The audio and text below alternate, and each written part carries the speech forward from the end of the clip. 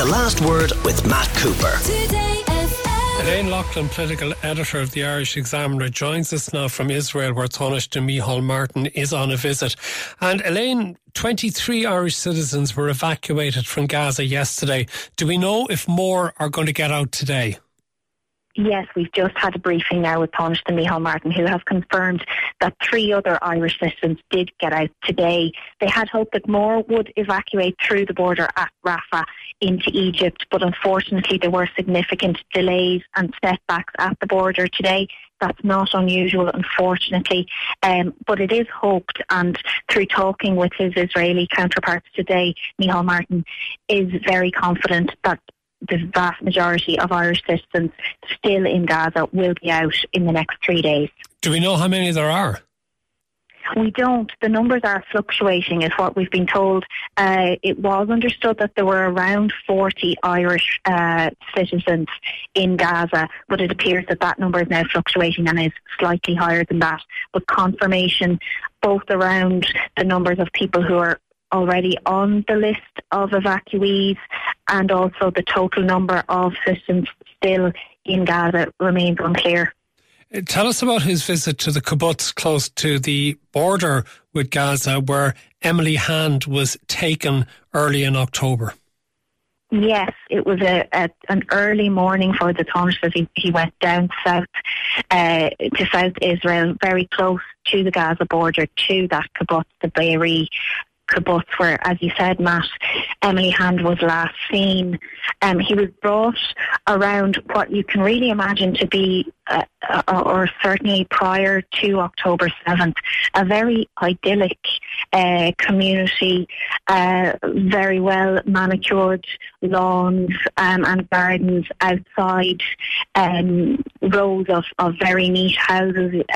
That the vast majority of them now are what it can only be said as decimated,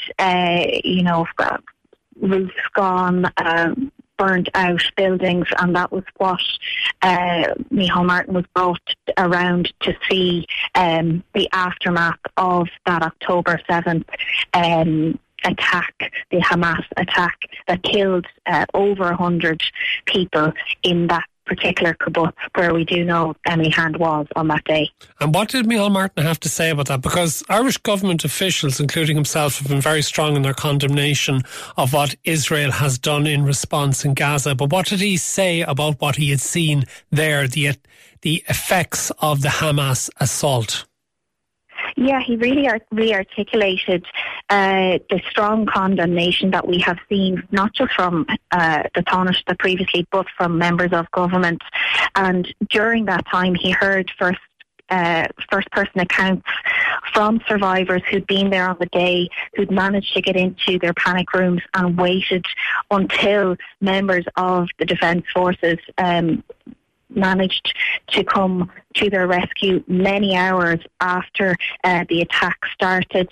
He was also shown a file with graphic pictures of mutilated bodies of people who were killed in that kibbutz, and as I said, was shown around. It was also, I suppose, startling is the only word to describe it, that while all of this was going on, the sound of bombardment just across the border in Gaza was very clearly heard by those in the kibbutz. And you could see the fumes or funnels of smoke rising into the air, because that kibbutz was very close to the border with Gaza. And then what happened on the way back to Jerusalem, the security incident? Yeah, well, he had a number of meetings. Firstly, this morning with the foreign minister, the Israeli foreign minister, Elaine Loughlin, then went to the kibbutz and was then going to Jerusalem, onto the West Bank and Ramallah to visit the members of the Palestinian Authority. But en route to Jerusalem, a siren went off. We were all warned that this could happen, that rockets are still coming into Israel. Now, many of them, obviously, or the vast majority of them, don't land because Israel does have that famous Iron Dome that protects it. But the siren went off.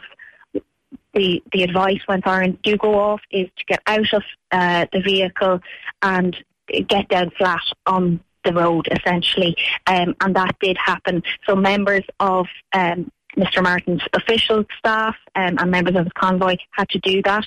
His own car is a protected car. There's a protective bomb-proof shell around it, so he remained in the vehicle for around 5 minutes until the threat of that attack was clear that had passed.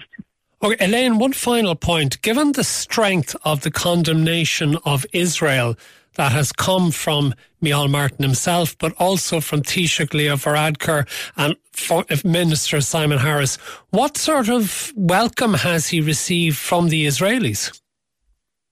Well, he has, as I said, he has had numerous discussions now, both on the Israeli and the Palestinian side today, both with Eli Cohen and also the Israeli president.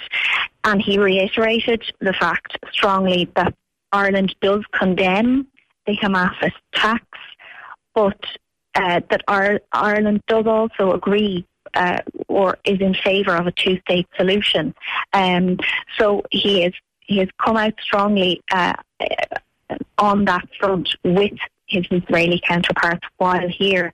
It does seem, though, from the feedback that he has got back, that from the Israeli point of view, a continuation of the bombardment of Gaza is what they see in the immediate future, and a ceasefire, even a humanitarian ceasefire that indeed Micheál Martin and many others are now pushing for, is not being contemplated. But again, he did say that he pushed that strongly, this idea of a humanitarian ceasefire to let more aid and more support get in to both hospitals and citizens trapped in Gaza. Thank you very much, Elaine Loughlin, political editor of the Irish Examiner, for joining us from Jerusalem. The Last Word with Matt Cooper. Weekdays from 4:30. Today